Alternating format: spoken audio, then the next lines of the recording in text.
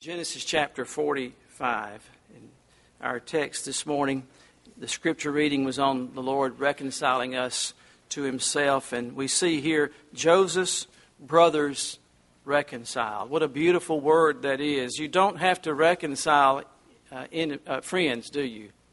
But you do have to reconcile enemies. There must be a basis for that reconciliation.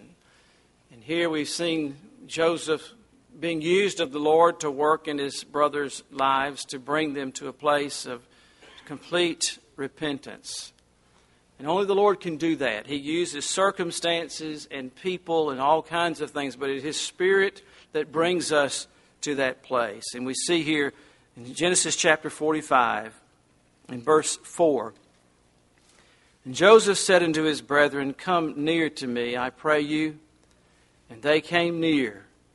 Oh, what a precious picture this is. You can sense the emotion in that room. Those trembling brothers who had done him such sin against him. And he said, can you imagine hearing these words after 20 plus years? "I am Joseph, your brother, whom ye sold into Egypt." He does not make their crime any less than what it was, does he? Can you imagine selling your brother as a slave? Oh, what a crime. What a sin that is. But I want you to know our sins are just as devastating, just as despicable, whatever name you want to put on them. "I am Joseph, your brother. Now, therefore, be not grieved." He has not rushed to bring them to that place, has he? In fact, he has sent them back. This is the third time they've come before him. So the full revelation of what they have done and the Lord's provision in their lives could be shown.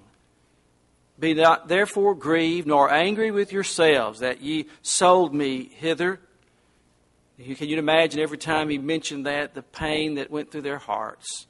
"For God did send me before you to preserve life."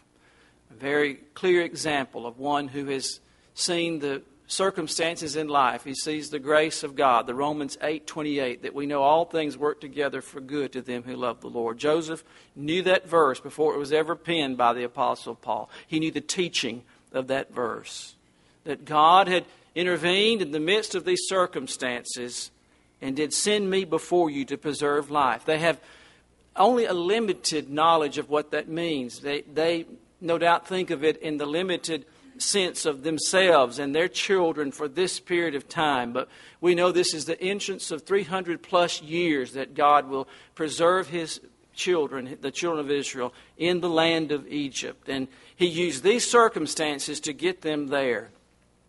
"For these 2 years hath the famine been in the land, and yet there are 5 years in the which there shall neither be earing nor harvest.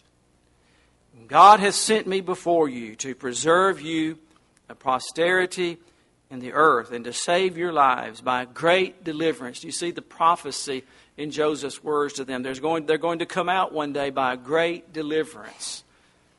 "So now it was not you that sent me hither, but God." Oh, what a verse.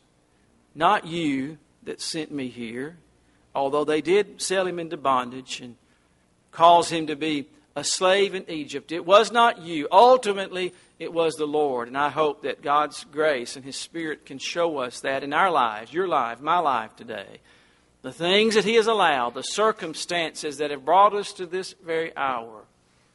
It is not you, but God. So often we put a face to our pain. We assign someone to it. But Joseph didn't see the faces of his 10 brothers who brought him there. He saw the graciousness of God in the face of a loving Heavenly Father who loved so much to wound, if need be, to bring them all to where they must be. But God. Those 2 words, those 2 simple words, but God. That is the source of all reconciliation. For if God had not intervened, if Christ the Savior had not come, we would still be yet in our sins and not reconciled to God. But God. Say that with me. But God makes all the difference in the world. To Pharaoh and the Lord of all of his house, and a ruler throughout all the land of Egypt. Haste ye, and go up to my father, and say unto him, Thus saith thy son Joseph, God hath made me a lord of all Egypt. Come down unto me, tarry not. Can you imagine when Jacob heard those words, that his son had been made much more than the head of the family business? He was a ruler in Egypt. And thou shalt dwell in the land of Goshen. Thou shalt be near unto me, thou and thy children, your children's children, and thy flocks and thy herds, and all that thou hast. He's prophesying they're going to be there not just for 5 years, but years and years. And there will I nourish thee, and for yet there are 5 years of famine, lest thou and thy household and all that thou hast come to poverty. And behold, your eyes see, and the eyes of my brother Benjamin, that it is my mouth that speaketh unto you. And ye shall tell my father of all my glory in Egypt, and of all that ye have seen, and ye shall haste and bring down my father hither. And he fell upon his brother Benjamin's neck, and wept, and Benjamin wept upon his neck. Moreover, he kissed all of his brethren. Oh, what a picture.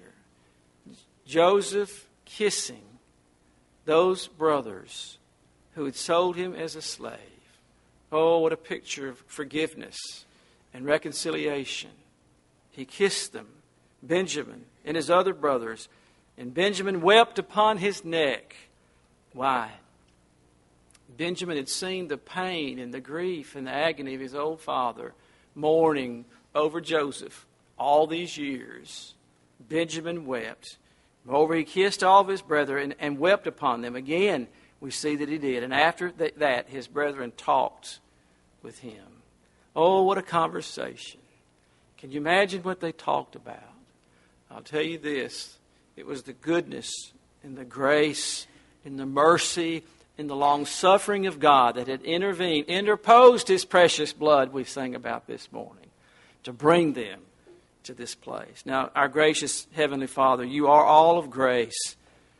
How precious did that grace appear the hour we first believed. It is not only saving grace, but sustaining grace.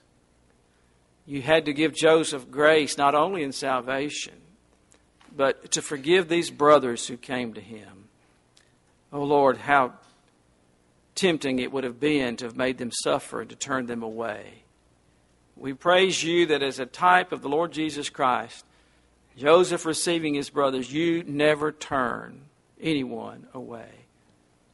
For someone listening this morning wondering, is this for me? Is this Christ? Is this salvation for me? You said that You would come unto me, ye that labor and heavy laden, I will give you rest. You call the sinner to come. You're here in our midst. You've promised where Your people have gathered. There I am in the midst of them. And so we ask by Your Spirit to show us these things. And those who are in need of a Savior, may they see the glorious Savior today, we pray. In Jesus' precious name, amen. When the grain and provisions purchased in Egypt were used up, once again their father sends them back to Joseph for more. The sons convince their father to let them take Benjamin. Joseph has demanded so that he might release Simeon, who is being held as collateral. There's an old adage that says, oh, what tangled webs we weave when first we practice to deceive. And Jacob's sons are tangled up in all kinds of things at this point. They have a brother who is held hostage, an unwilling father to let his youngest son go with him back. The Pharaoh's right-hand man demanding that this one come. And they've got to convince their father. Finally, Judah, who had sinned notoriously. We've looked at Judah's life. But obviously the Lord has done a work in his life and is doing a work in his life. And I want you to know that repentance and faith in Jesus Christ is not a completed fact. It is completed as far as our standing before the Lord. But sanctification is an ongoing thing, isn't it? Lessons to be learned and repentance of new sins and new situations that were not there before. And Judah who has been such a sinner, who had put forth the idea years ago to sell Joseph as a slave, has become we see this time as the family spokesman and negotiator. There seems to be a complete radical change in Judah. He promises his father that he will stand surety for Benjamin. And if he didn't bring Benjamin back alive and well, that he would bear the blame forever. And so they took double money back, along with money that was brought back with them as the plot for Joseph, from Joseph planting it in their sacks. Along with presents for Joseph, there were resources yet in Canaan. Even when all the other nations on earth had nothing, Canaan still had some resources and spices and things. And the Bible tells us their father says, take him these things. There were things that not even the king of Egypt would have had. And so they take those things to sweeten the deal, if you will, those presents, spices and things that represented Canaan that they had stored, and they take Benjamin. Joseph provided a feast for his unwitting brothers. And the men were very afraid. They don't feel at ease. They don't know all the details, but they know that something is not right. They don't know that how much is known. And surely Joseph could not be alive, could he? And I don't think they had any idea that this man was Joseph, but there was an eeriness about the whole thing. The way he was treating them, he knew too much. How did he know, for example, which one was the oldest, what the birth order was? And his steward knew who to go to and who to put what in what sack. You see, the Holy Spirit reveals these things. And, of course, Joseph being a type of Christ and all the abilities that we see here, the story unfolds. And even these men knew there were too many things to just explain away. Joseph invites them into his own personal apartments. Now, that's saying something, isn't it? They were not just in a court or in an outer place. They were invited into the very apartments of Joseph. And after he receives them, he releases Simeon. But Joseph has one more test for his brothers, designed both to bring them to absolute and total repentance and to get his elderly father to Egypt. Oh, what things the Lord does in our lives. When you look back over your testimony, those of you who know the Lord savingly, oh, the threads that He wove by His care and providence.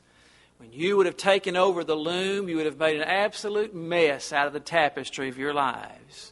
But oh, how He works, how tirelessly He works in the dark times, when the bad circumstances, and even when we're not thinking that God is at work or don't even care if He's at work, we see Him tirelessly weaving the threads of our lives into a glorious tapestry of grace and mercy.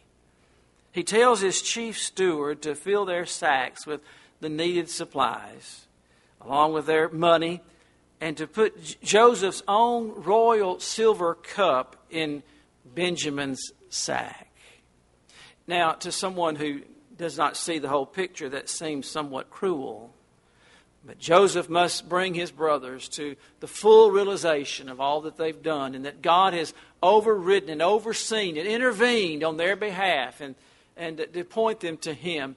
The silver cup was more than just a cup that he drank from the royal service there. But to the Egyptians, the silver cup was used as in a way like a Ouija board or in divination. They would put precious stones and other pieces of gold in the cup and fill it with some lager or some kind of liquid and slosh it around to somehow or another with the demon spirits and all, and call on their incantations to determine the will of the gods.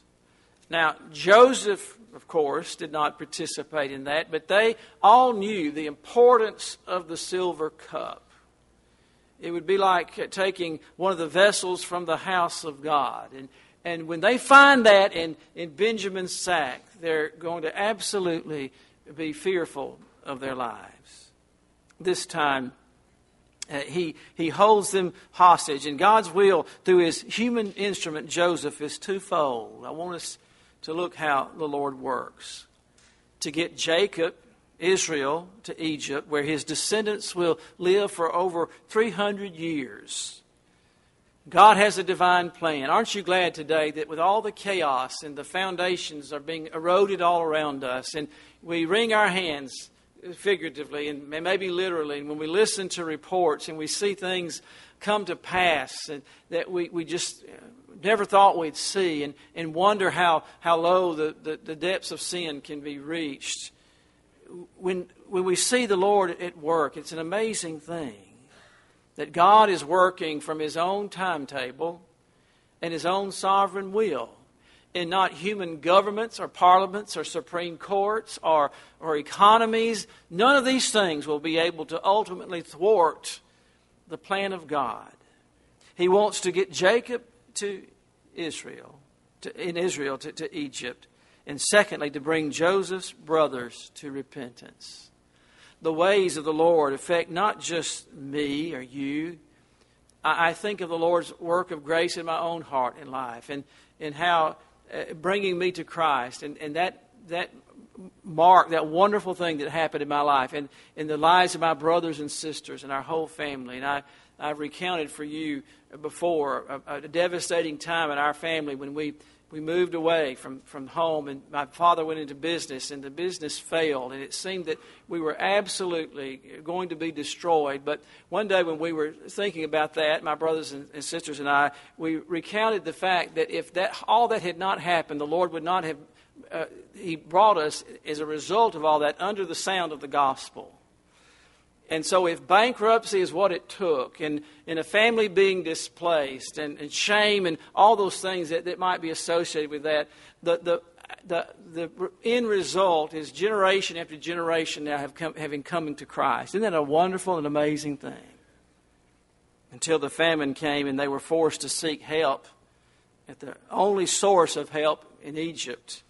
The brothers foolishly had thought, like so many do, that they had sinned and gotten by with it. That their plot to do away with their thorn in the flesh, their brother, selling him into bondage as a slave, and lying to their father about it, that it would never be found out. The thing about sin, it is so deceitful. And once we begin to think wrongly about it, the Bible says, be sure your sin will find you out. But in our humanity, we think if it is not today or this year or this decade, that perhaps it will be forgotten by all. Unresolved deeds, things that should be made righted. And the times pass, 2 decades pass, and I'm sure in a way the guys, they were constantly reminded of their father's grief. There was never a day that passed that he did not speak of Joseph and the horror that happened to Joseph. And again, you remember they lied about it and said he was destroyed and torn by a wild animal. But we saw last time that Jacob had sense enough. He knew there was more to it than what they were presenting. And that made the grief all the more horrible. It's one thing to lose a son, but to lose a son the way that he had been lost. He knew his other sons were guilty and had some part in Joseph's demise. But when Satan prompted and tempted Eve to sin in the garden, he told her what? You shall not surely die.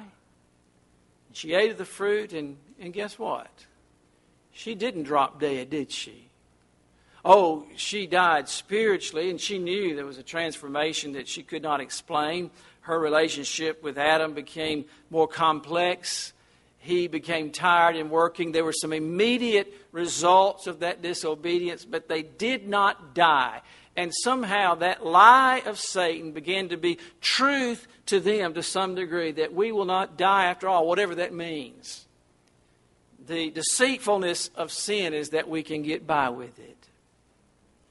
The sinner who has decided there is nothing to the gospel, there's no Savior, they don't want to have anything to do with that, or that's just for hypocrites and all that, foolishly think that they can just turn away from all that and that it will go away, and that because they've decided it's not true, that they can erase the record of God's demand, and that they'll not be responsible to a judge one day. But our scripture reading this morning reminded us we must all appear before the judgment seat of Christ. There's not a person alive that will not stand before the Lord and give an account. It is appointed unto man once to die. But that's not all. That's half a verse. It is appointed unto man. God has put it in on the calendar of time. It is appointed to man once to die. We're all just biding our time. We have been to the cemetery this week. There are dear ones in our church here in the last few weeks who have buried loved ones. But every time we go to a memorial service and we see a casket, we're all reminded, there go I. My day is coming. I'm just on borrowed time. I have no idea when my time will come up, but it is appointed. It is appointed. God has appointed a time that Chris Lamb will breathe his last breath and go out into eternity. It is appointed. I cannot cancel that appointment. I cannot make it some other time. I cannot redo it. It is appointed a man once to die, but that's not all. And after this, I will stand before the Lord, and you will stand before the Lord. We see here in chapter 44, verse 15, he asked them, what deed is this that ye have done? The Holy Spirit must bring a sinner to see his sin. We live in a society where we call it everything but that. In fact, sin is such a quaint and old-fashioned and looked down upon word. The majority of society does not believe that that word has validation. They attach other names and descriptions to it, but not sin. It's interesting that sin is not considered sin unless I've been sinned against. I'm speaking editorially here. And then it becomes wrong. It becomes a grievous sin. What deed is this that you have done? This is the place that the Spirit of God must bring every person to. What have we done? They could forget it. Time could pass by, but what happened to Joseph was a crime not only against Joseph and against their father, which is very grievous, but against a holy, thrice holy, eternal Creator God in heaven, the judge of all the earth. This is the work of the Holy Spirit to bring us to that place. And I would submit to you this morning, if while this word of the Lord is going forth, you begin to think about your own heart, and your own life, and your own sin. Society and education and psychology tells you to look away from those things. Don't focus on those things. But interestingly, the Holy Spirit does a prying work. And He uses the tools of the Word of God, the scalpel of God's Word, to pierce and divide even the joints and the marrow and the thoughts and the intents of the heart. And He lays that open for us to see. I cannot do that. My preaching cannot do that. My counseling cannot do that. But the Spirit of God and the Word of God are so welded together that the Holy Spirit of God takes the tool of the Word of God to do surgery on the soul. You have a body that can be operated upon, and we praise God for medicine and technology, but who can operate on the mind? Who can tell the difference between the thoughts and the intents of the heart? Who can bring a person to see themselves as the Creator sees themselves? Only the Spirit of God.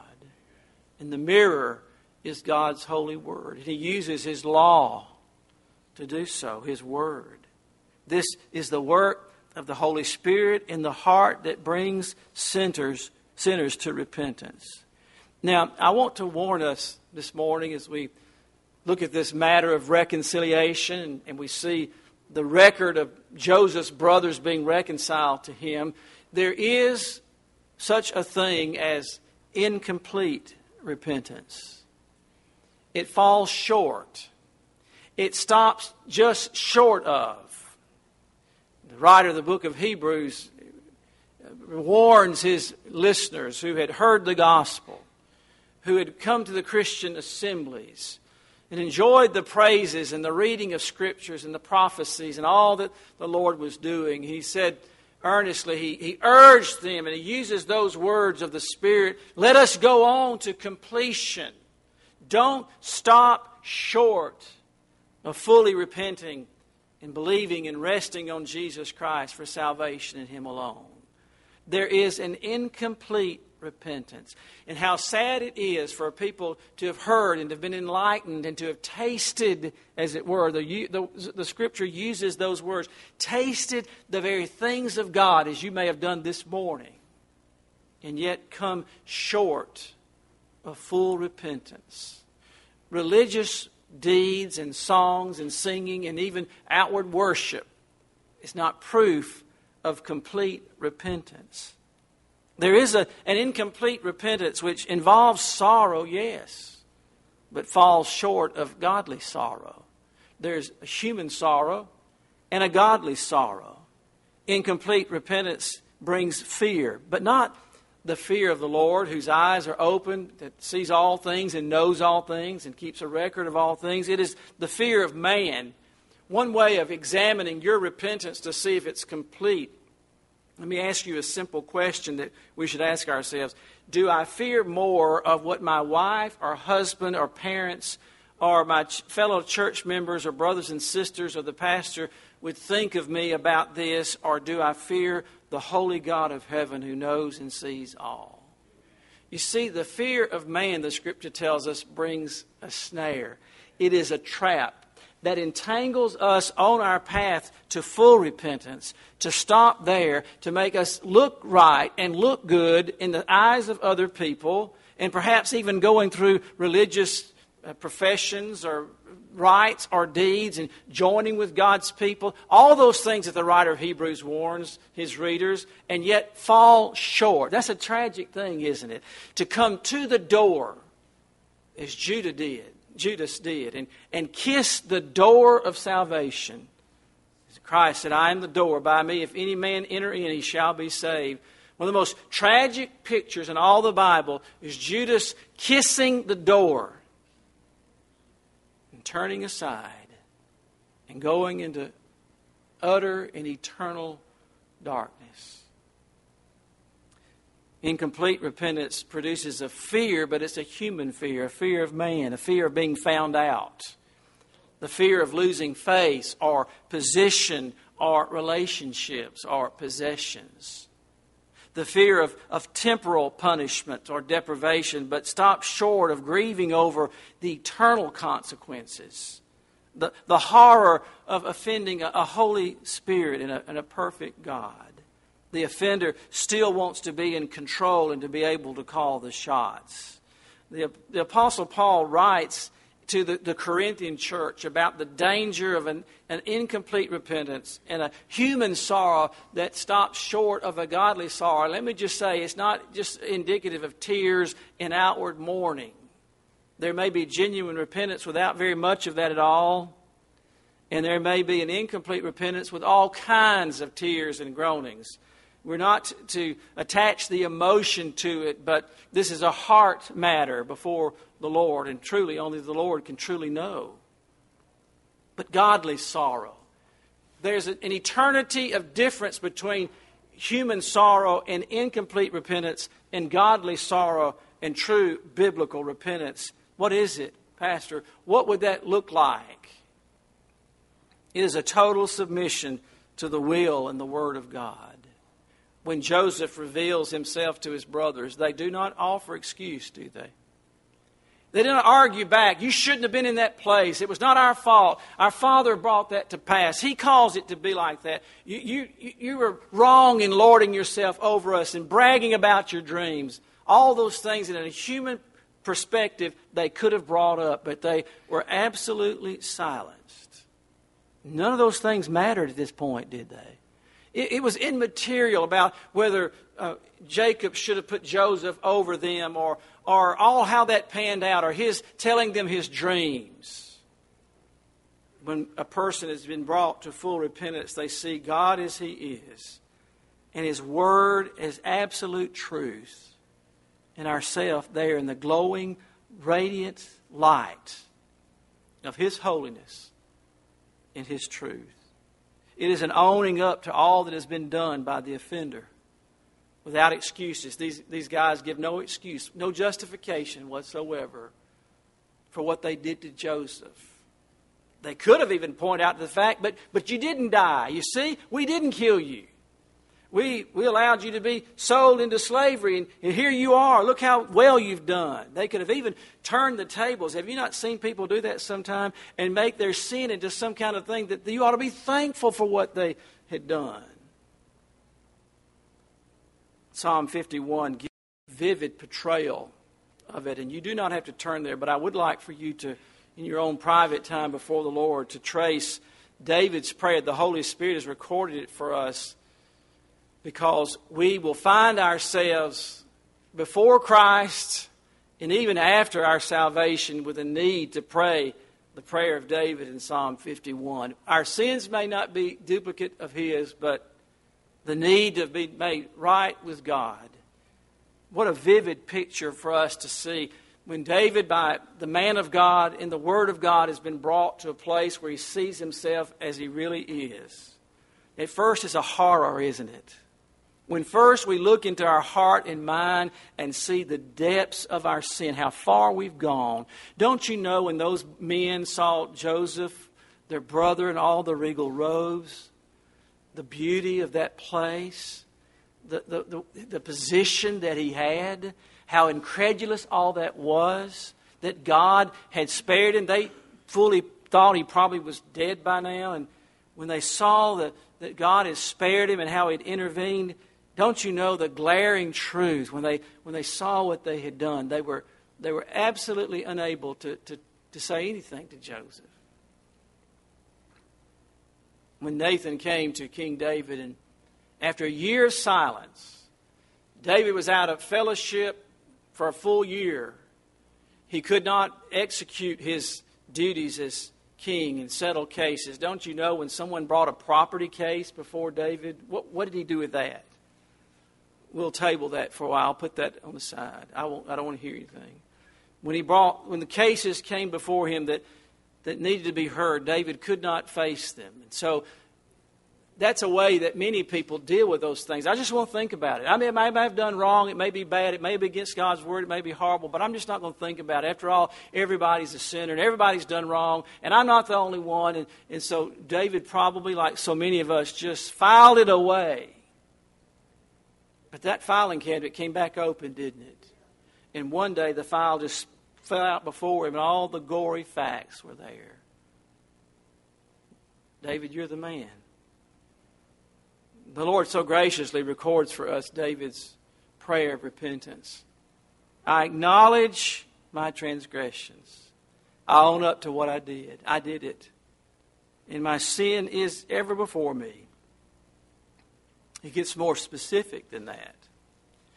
Notice in David's prayer, he does not say, if you feel like I have wronged you, which is so many of the apologies we hear today. I'm sorry that you were offended by what I did, Joseph. I know you may be offended by being sold as a slave, but I didn't really mean it personal. We just wanted to get you out of the way. There's no justification here, no excuses. Against thee and thee only have I sinned, and done this evil in thy sight, that thou might be justified when you speak and be clear when you judge. You desire truth, David tells God, in the inward parts, in the heart, in the mind, and the soul. And in the hidden part, you will make me to know wisdom. Purge me, wash me, make me, hear me. We see all those requests that David comes before the Lord. Hide your face from my sins. He has not done so, even though we may have hidden our face from them and used all kind of mechanisms to cause the soul to be jaded. But who knows, just the circumstance, just the doctor's announcement, just the order of events that jostles all that open, in 20 years can come crashing down around us. And there it is, all before us. In Genesis 44, from verse 16 to the end of the chapter, we have the longest speech by a human in the whole book of Genesis. It's Judah speaking. We've noted how he's become the spokesman of the family. And I've often wondered when reading, and we've been in this journey here for over 2 years, the book of Genesis. I've often wondered why the Lord gives so much attention to some portions, verse after verse, to Judah's speech, for example, in just a few words, to in the beginning, God created the heavens and earth, period. There it is. I did it. You couldn't figure it out if I gave you any more information. Let there be light, and there was light. And the human mind wants to know all kinds of other things. But God said, there it is. The sun rises, I put it there. You're alive, I gave you life, and there it is, period. But here he gives the speech of a brother who is pleading before the judgment seat. Do you know why I believe the Lord allows these long portions of Scripture when we would give more importance to things like creation and the flood and the Tower of Babel, and maybe some other things that we're curious about, the angels that left their first estate, and all those kinds of things the sons of men marrying the daughters of, all that thing that we might want to know about. But here we hear a brother who has wronged his brother standing and talking, and because you know what, this is us, isn't it? This is the human condition. There's not a thing we can do about the sun and the earth and the stars. That's a fact. But now, Chris Lamb, that's something far different. I have to look into my heart, in my life, my relationships, my standing before the Lord. Judah takes the lead and shoulders the blame and the responsibility of it all. How noble it is. He speaks for all of them, and he blames himself. Do you see what complete repentance looks like? I would have blamed my two brothers, Bill and Mike, if I'd been there. We had enough blame to go around in our doings, I'll tell you. Mike's the oldest. It's his fault. Bill hit me. That's why I hit Mike, and that's why we broke the window. We had those kind of explanations. But Judah stands and says, and I'm paraphrasing, of course, here. He takes the blame of it all. Joseph is a picture of our Lord Jesus Christ, and we're reminded soberly in Romans 14, for we shall all stand before the judgment seat of Christ. For it is written. Why will we stand before the judgment seat of Christ? Because God wrote it. And whatever He has written will come to pass. Though all of the human race vote against it tomorrow, there is a judgment day coming because it is written, period. For it is written, as I live, saith the Lord, every knee shall bow to me. Shouldn't they? Shouldn't every knee bow to Jesus Christ? Shouldn't every tongue confess that He's Lord of creation, Lord of heaven and earth? Shouldn't every tongue confess there is a God in heaven who sent His Son to live and die for us, and whose Spirit is with us yet, leading and guiding and teaching us? Shouldn't that happen? It will happen. So then, because the Bible has written it, and it will happen, so then every one of us shall give account of himself to God. I mentioned my anniversary, and every wedding I perform, I often charge, and I do charge the groom that one of his duties is to so live and to so help his wife live to give a good account in this day. I have 1,000,000 failures, but I've always lived with the pressing thought that as the husband of Kathy and the father and now the grandfather of these, that a great responsibility was on my shoulders to point them to the Lord Jesus Christ and never be a stumbling block in their journey to repentance and faith, and then in their living for Him. And they could tell you, I've not done that perfectly, but every day that awareness comes to my heart and mind as I come before the Lord and intervene on their behalf, that I cannot personally answer for Kathy in the day of judgment, or LeGrand or Leah, or those precious grandchildren. I will not be able to stand in their stead. I will have to give an account for Chris Lamb myself. And yet my influence, my providing the atmosphere and the relationships with them in such a way to point them to the Lord Jesus Christ is always very heavy upon my heart. every one of us shall give account of himself. I do not know where you stand today with your relationship with the Lord. But I do know this, that you must answer to him. And I would be remiss if I didn't say in the scripture reading that says we cry, be you reconciled to God. I beg you to be reconciled with God, and only you can answer that question. How do you stand before him? What is your standing? If you were to be ushered into that place of standing before him today, what basis would you plead to be led into heaven? What would you point to as the grounds for your admission into a holy place where sin has never come? What reason would you give that God, the holy and perfect God of the universe, the judge of all the earth, why should he let you into heaven? That's a heavy thought, isn't it? And there's only one answer. The songwriter says it best. Nothing in my hands I bring, simply to thy cross I cling. God will allow folks into heaven, to put it very simply, only because of one reason: what they did with Jesus. Remember last week we saw that Jacob said, go to Israel. And Pharaoh said, go to Joseph. He has all that you need. We point you to a greater than Joseph, the Lord Jesus Christ. His resources will not run out in 7 years or 7,000 years or 7 trillion years. What he gives lavishly and will stand the test of time. When you come to him with your sin and fully own up to it and fully pour yourself out on his mercy, he removes that sin. He reconciles you with the Father. Isn't it a marvelous thing? He who knew no sin for us became sin for us, that we might be made the righteousness of God in him. The gifts that God gives those who come to him on the basis of the Lord Jesus Christ are eternal. Joseph's brothers never considered Judgment Day. And tragically, most people never do.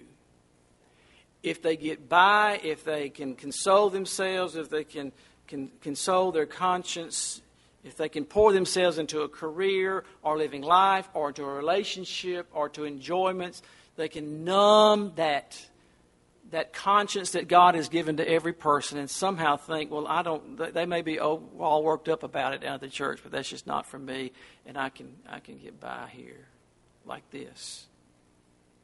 But I want you to know that as a pastor, I've sat at the bedside of too many people who live their lives, and I have countless times been at the bedside of someone who crossed over to the other side. And your career will mean nothing at that point. Do you know? Your accomplishments will be absolutely inconsequential. What priceless art you may have on your walls, you won't ask them to bring it to you, let you look at it. Your coworkers, you won't ask them to be reminded, to bring them and let them be reminded of your great deeds. And none of that will matter. Take my word for it. It will offer no consolation when you're breathing your last breath. You'll remember the words of Scripture. It is appointed a man once to die, and after this the judgment. They never thought about that. They never thought that they'd be facing face to face with Joseph again. That just never crossed their mind. Out of mind, out of sight, out of mind, sold into bondage. He's somewhere over there somewhere. At least he's not in our face, in our business. We can live our lives the way we want to. They never, ever considered having to face Joseph again. And some people never consider having to stand face to face with Jesus Christ. They never think about it. They either don't think it's going to happen, or it's somehow they can can reason themselves out that it's not going to be quite like this.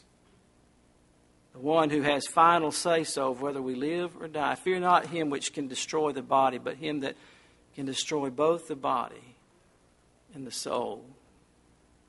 The passing of 20 years did not remove or lessen their crimes. Their great poverty and their pitiful condition at this point does not take away what they did, does it? They had to own up to their sin. And when they come before Joseph initially back in chapter 42, verse 9, they come very self-righteously, as we all do. It's a human thing that we do to point to, I'm not as bad as you think I am. I'm not as bad as you ought to see my neighbor. I know somebody at work who's much worse than I am. We always justify it. And there are people at church who are despicable, who live double lives. And we can point to all kinds of things. But when Joseph accuses them of being spies, of coming to Egypt under false pretenses, you know what their response was? No, my Lord. Very humble, very, very spiritual. No, my Lord, we are all one man's sons. We are true men. We're good men. That's what people say when they're presented with the claims of Christ and these facts that I've laid out before us today. I'm a good person. I'm good. No, Lord, we're true men. What we've said is true. In other words, they were claiming to be honest and righteous and without any secrets. And here they were talking to the one who knew everything about them. There's one in our midst today who knows everything about us. And today he is a loving Savior who, with arms outstretched, is beckoning you to come and be made right with him, to be reconciled to him. But one day those nail-pierced hands will be used to pronounce final judgment against your soul. Here in chapter 45, things are different. 3 times Joseph's brothers come before him and bow to their faces. Just bowing before Joseph didn't mean they were repentant, but finally, at this last time, they see things as they really are. The gospel of Jesus Christ is not just to make us feel better. It's not just to straighten out the mess that we're in. There's some who might be hearing and think, well, I need this because if I don't do straighten up, my wife's going to leave me and my job is at stake. And there's a mess going on. And so we want a gospel that just straightens out the mess, or a relationship with somebody. You can call him Jesus Christ or whatever, to make me feel better about this wretched mess that I'm in. It's not just to straighten out the mess we're in or to put us in a better place or a clearer frame of mind. We must be reconciled to God. Yes. Joseph's brothers, like all sinners, had to be brought to a place of spiritual desperation and bankruptcy. They had to be brought to the end of themselves. All the props are knocked out. All the excuses are knocked out from under them. I am Joseph, your brother.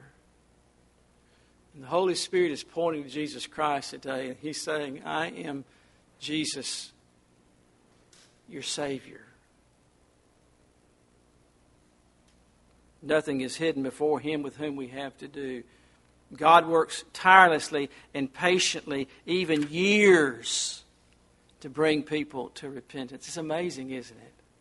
Joseph's steward represents the Holy Spirit when he went after them. He said, go get them and bring them here. Praise the Lord that the Holy Spirit is always at work where God's gospel is being preached. And I never rise from that seat that I don't remind myself and remind the Lord, it is your Spirit that will make all the difference today. It is your Spirit that will go after the heart and the soul and show people as they really are and bring them to the Savior. I can't do that. It's only the Holy Spirit that can bring us to a true repentance. We see Judah's response in the picture of the true contrition. What shall we say unto my Lord? What can we say? There's someone thinking that today. Preacher, what you said is true. I'm brought to that place. What do I do? What can I say?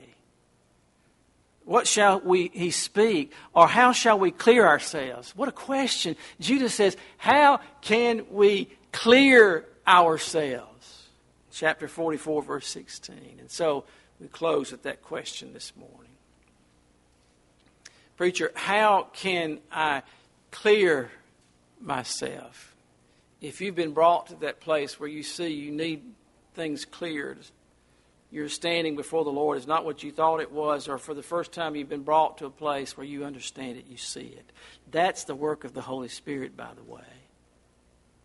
You need a Savior. How can I clear myself? They give up all attempts to justify themselves and take the place of guilty and the rightly condemned. Joseph said to his brethren in verse 4 of chapter 45, "Come near to me." How precious that word is. Come near to me. Come near to me. The Bible says, draw near to God, and He will draw near to you. Come now, He's saying, let us reason together. What is it? You're a sinner and I'm sinless, but let us reason about it. Though your sins be as scarlet, you couldn't more make that pew in front of you white like snow with all the dyeing in the world. Red is the hardest color to get out of material. Though your sins be as scarlet, they shall be as white as snow. Though they be red like crimson, they shall be as wool. If ye be willing and obedient, you shall eat the good of the land. But if you refuse and rebel, you shall be devoured with the sword, for the mouth of the Lord has spoken it. But praise His name on the authority of God's word, not because I said it. He still says, come now, let us reason together. I must warn you, if you refuse His invitation to come, there is no other recourse. If we fail the grace of God, if we fall short of the grace of God that's so freely offered in Jesus Christ, there is no other grace. There is no other chance after this life. There's no other recourse. There's no plan B. It is Jesus Christ and Him alone. Or nothing. There's not some other religion. There's not some other way. There's one truth. And it is Christ. I am the way, the truth, and the life. No man cometh to the Father but by me. But today the door is open, and He's the door. And if you come to Him, you will be accepted. What are the conditions? You come just as you are, to Him as He is, confessing your need of Him and your guilt of your sin, and you believing that He is the Savior and that He will save you. It's very uncomplicated. You may be in a complicated mess this morning, but Jesus Christ is not complicated. His gospel is simple. You need a Savior, and He's the Savior, and you're to come to Him. We point you to Jesus Christ. Again, as Jacob said, we say, go to Joseph. Go to Jesus. He is a friend that's well known, we used to sing. There's not a friend like the lowly Jesus. You won't find one like Him who knows all about you, who's exposed it to you today, though the eyes of this room will never see what is being discussed here. Jesus Christ has shown it to you, and if you'll come to Him, He'll cleanse it away and give you His own righteousness, so that when God sees you, He sees you as His Son, the Lord Jesus Christ. What a gift. What a Savior. Praise His name. Oh, gracious Heavenly Father, we come very humbly today in this hour and ask that You take Your word and to help every heart, every one in this room and who will hear this word to understand their need of the Savior, their need to be reconciled, and that they can come just now where they are, Lord. They don't have to jump through hoops or join something or sell something or figure it out. Lord, Your word is so precious. It says, to as many as received You, to them that You gave the power to become the sons of God. That coming and receiving. And I pray they would come just now in their heart and just cry out to You by faith. Take me, save me, make me Your own. Lord, you're a wonderful Savior. You're mighty to save. We ask in the stillness of this hour that the Holy Spirit would do His work and reveal to each heart their need, their condition, and give the assurance of sins forgiven to those who come in faith believing, we pray. In Jesus' name, amen.